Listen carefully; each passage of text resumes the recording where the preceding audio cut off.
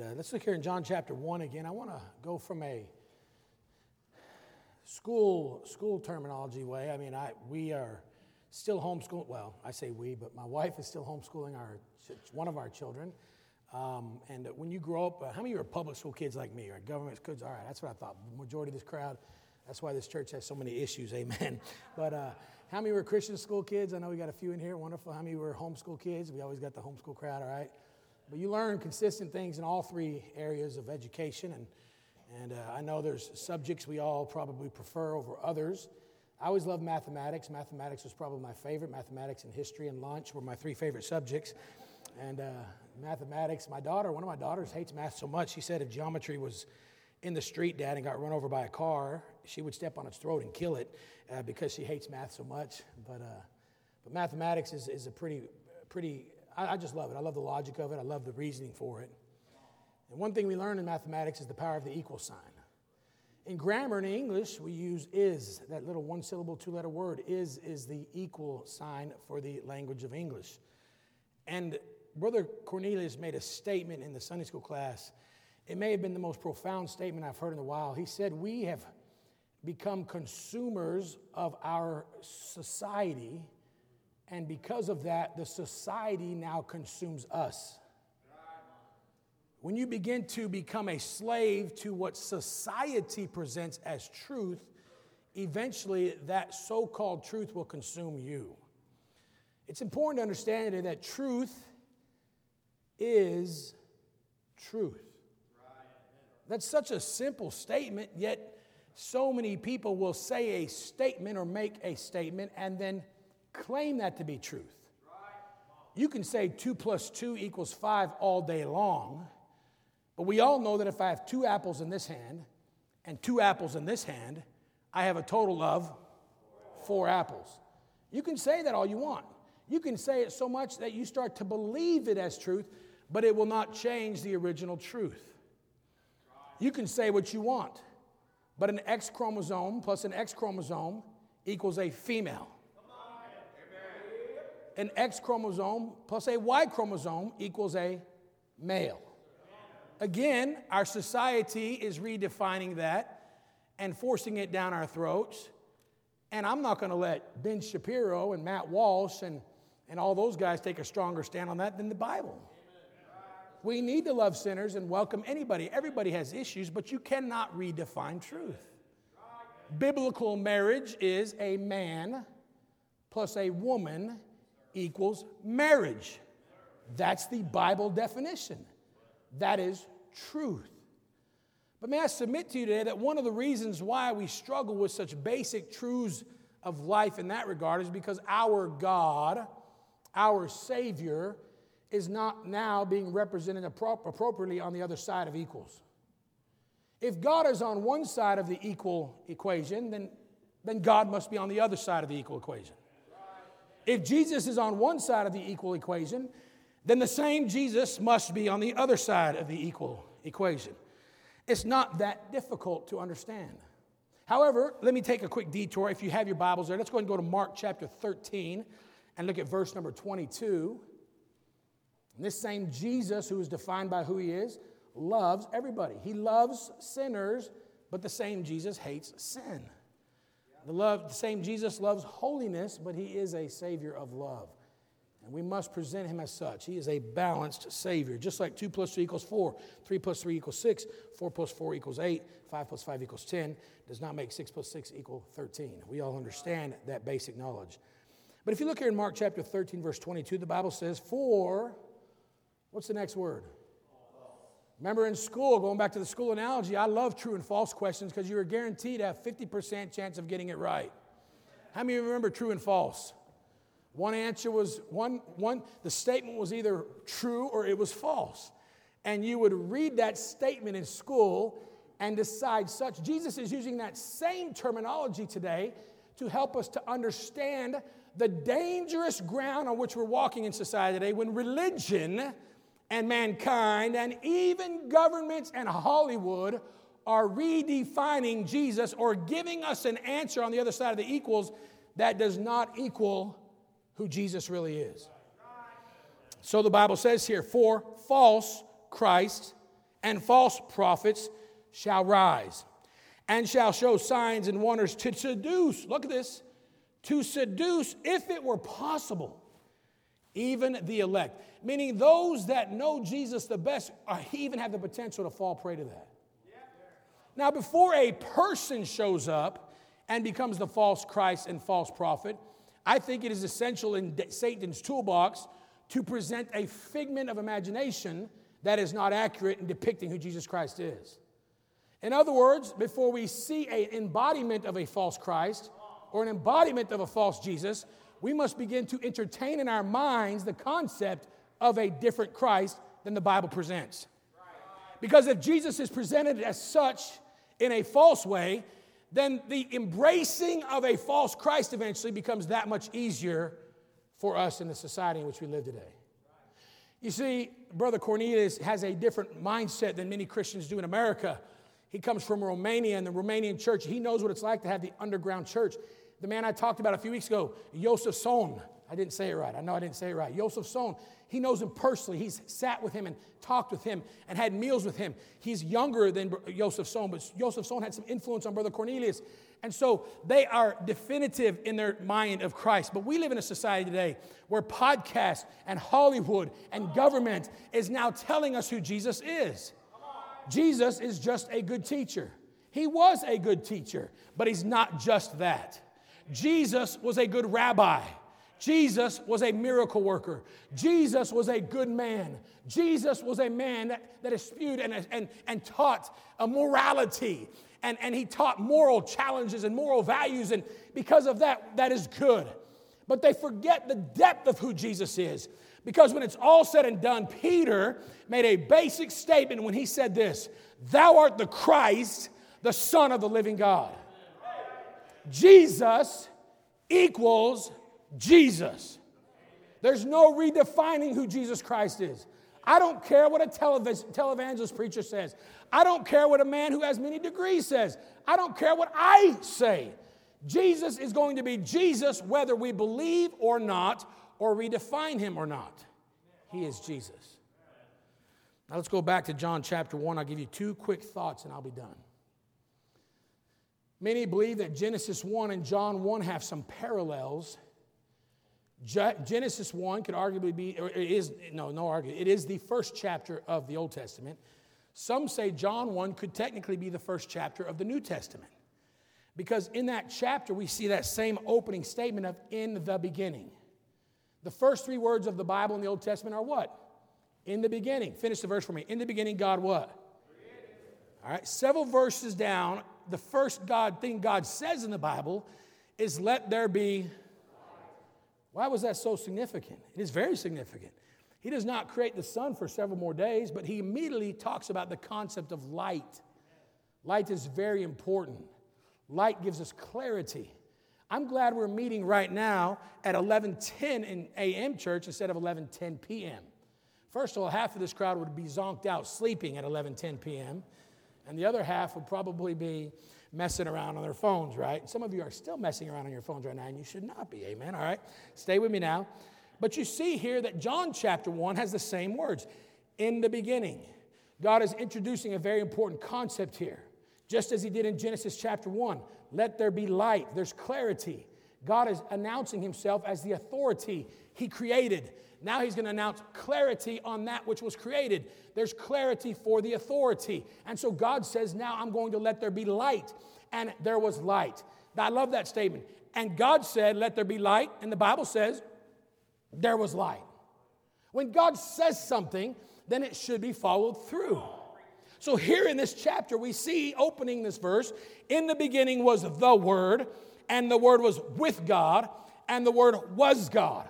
Now, it's past tense here, not like he is risen as such. Jesus is still the Word, but in this context here, he's teaching us about Jesus Christ in human form. The Bible proves that in the same chapter, because the Bible says in verse number 11, he came unto his own. What are they talking about? Jesus in body, and his own received him not. But as many as received him, to them gave he the powers to become the sons of God, to them that believe on his name, which were born not of blood, nor of the will of the flesh, nor of the will of man, but of God. Look at this, verse 14. And the Word, there's that word, there's the fourth time the Word appears in this chapter. The Word was made what? Flesh, and dwelt among us, and we beheld his glory, the glory as of the only begotten of the Father. Beautiful balance here, full of grace and truth. Grace and truth. So what are you saying today, preacher? I'm saying that we are in a dangerous part of Christianity society today. Jesus is not being portrayed accurately.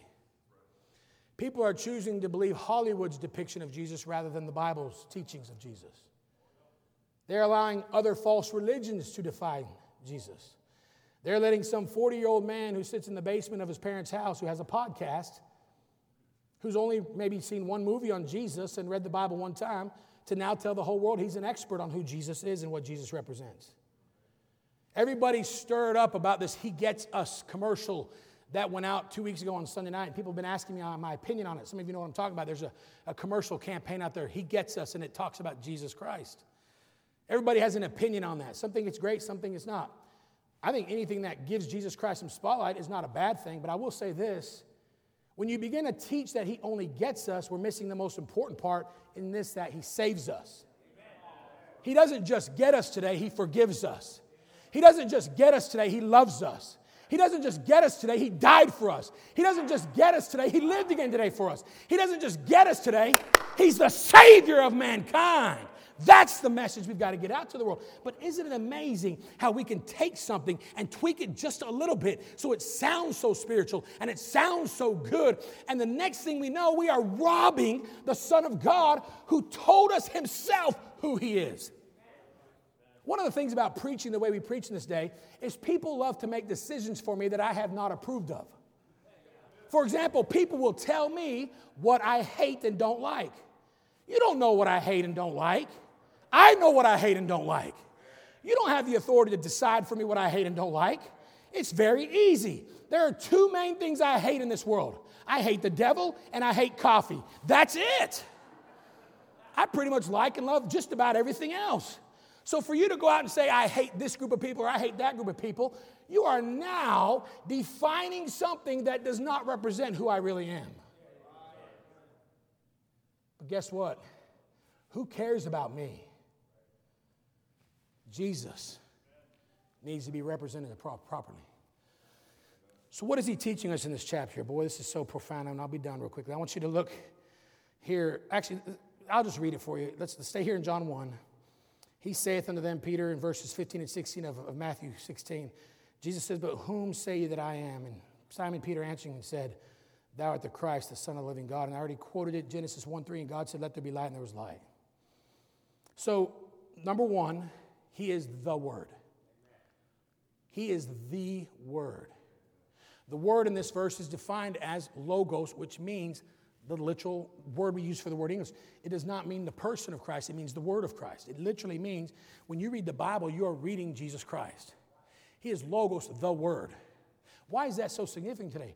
Because the Word then gives us the authority. When a man used to say that in the old days, remember, I give you my word, what did that mean? It meant you could count on him to follow through with what he told you he was going to do. We don't have much of that in society today. They used to be back in the old days, you didn't have to sign a piece of paper to go to the bank to get a loan. You knew the banker, and he'd say, you're good for your word, and I give you my word. And that's the way farmers back then that built this country, they'd just make a little loan, and they'd go out there, and they'd pay their bills, and they trusted each other. And boy, today we're so full of lies and connivings and deceits and falsehoods. And Jesus here is making it very clear. If you want to know who Jesus is, you don't have to go to Hollywood. You don't need to turn on the television. You don't need to go to the Washington, D.C. White House. Definitely don't need to go there. You don't need to go to the government mansions. You don't even know to go to the hallways of schools, public schools, and universities. If you want to know who Jesus is, go to the Word.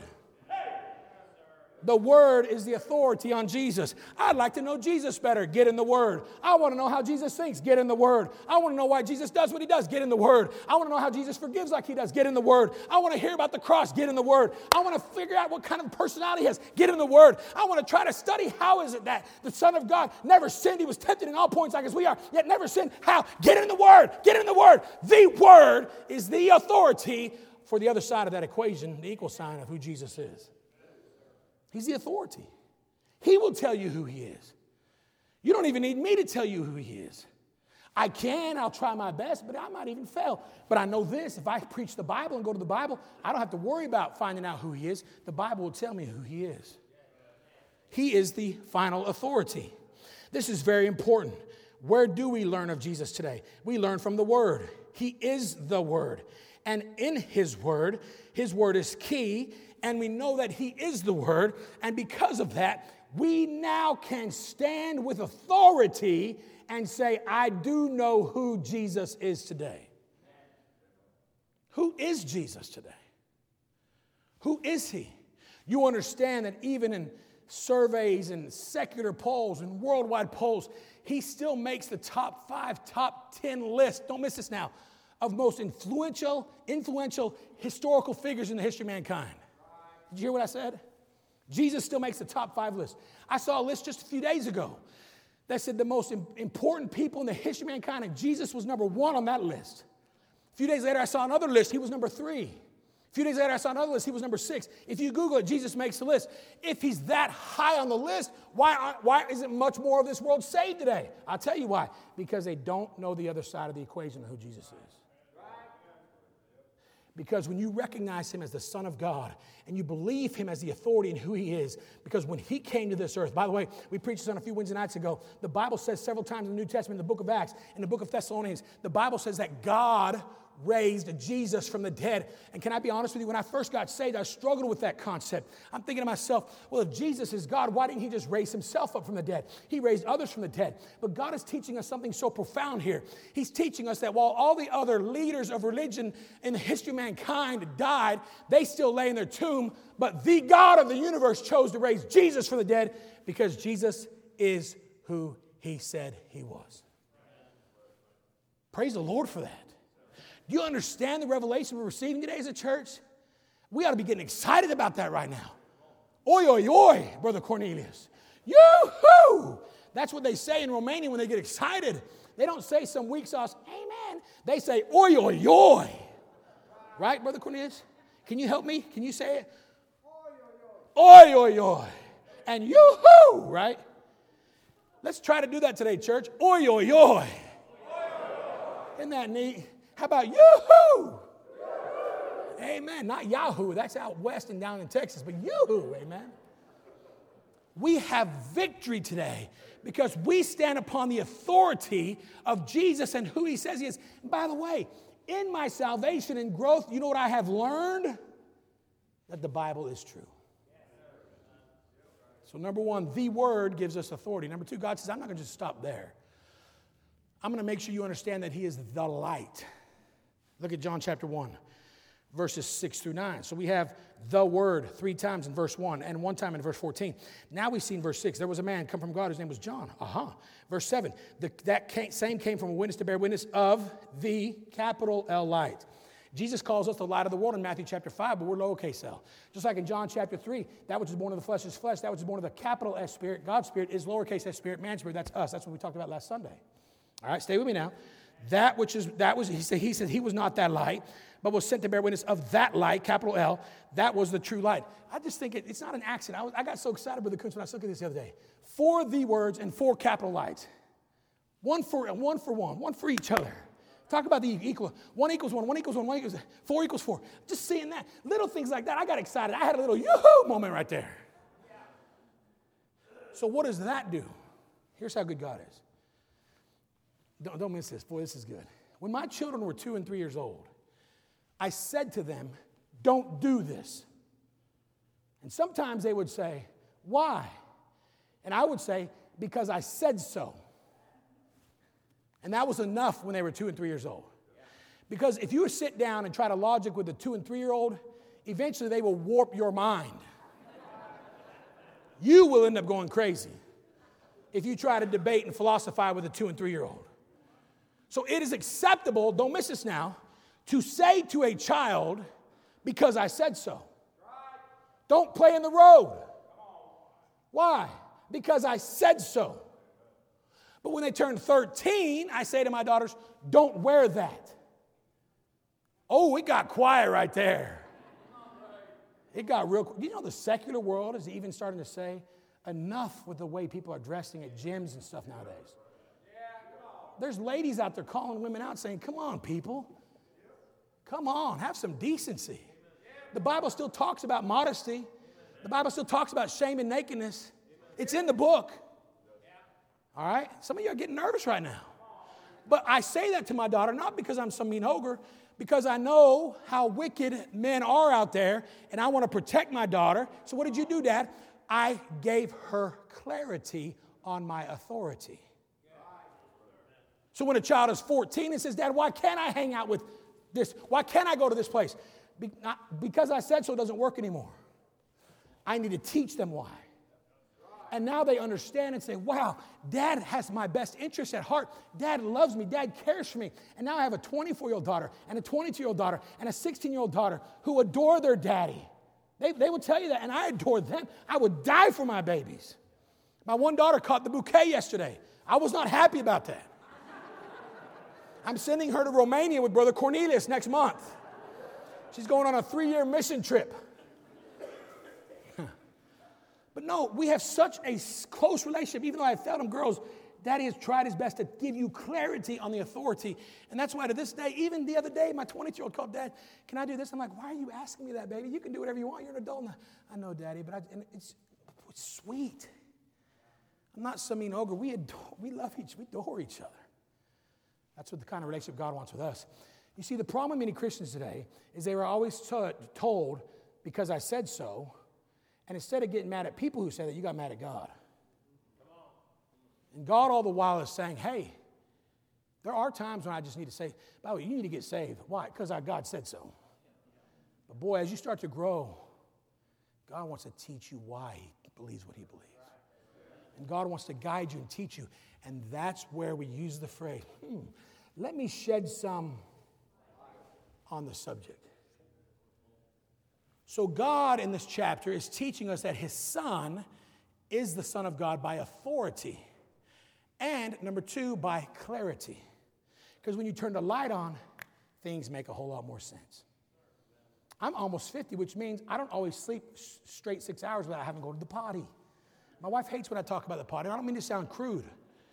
But I have to learn where to map out my journey is to the restroom in the middle of the night, because I don't want to turn all the lights on, because then I'm going to have another problem with my wife. I heard a great quote the other day. They said, if you want to find out who loves you more, your dog or your wife, lock them both in a trunk for 4 hours and find out who's happy to see you when you come back.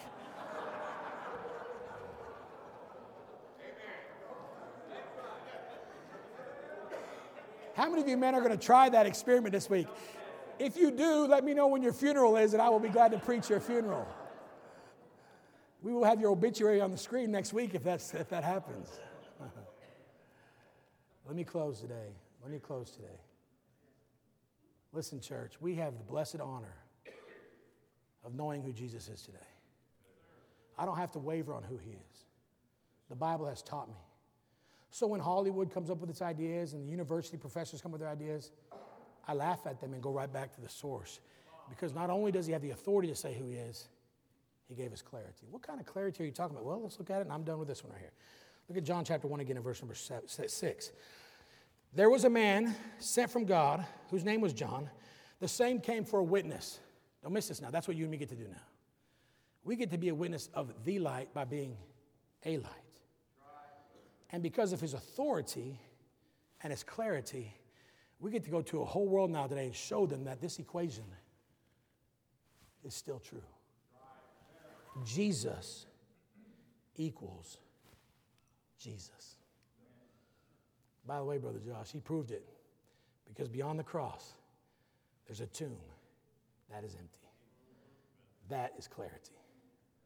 Jesus equals Jesus. Heads are bowed, eyes are closed. Thank you for listening so well.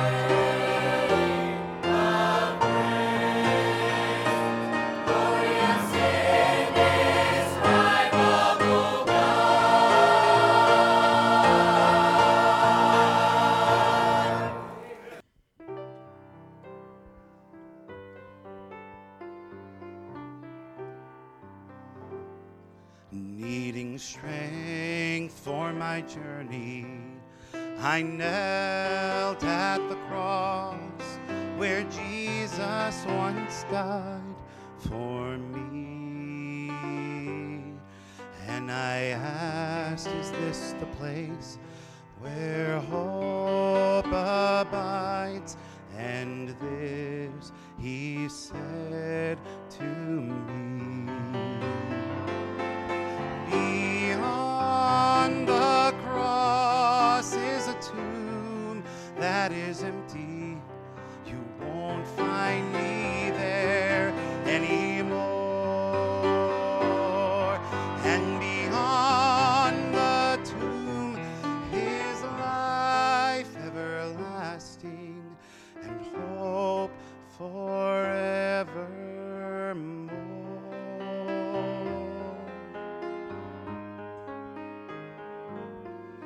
Then I sought reassurance and went to the tomb, to the place where his body once lay. And I cried, Lord, help me see, is there hope here for me? And this I heard him say,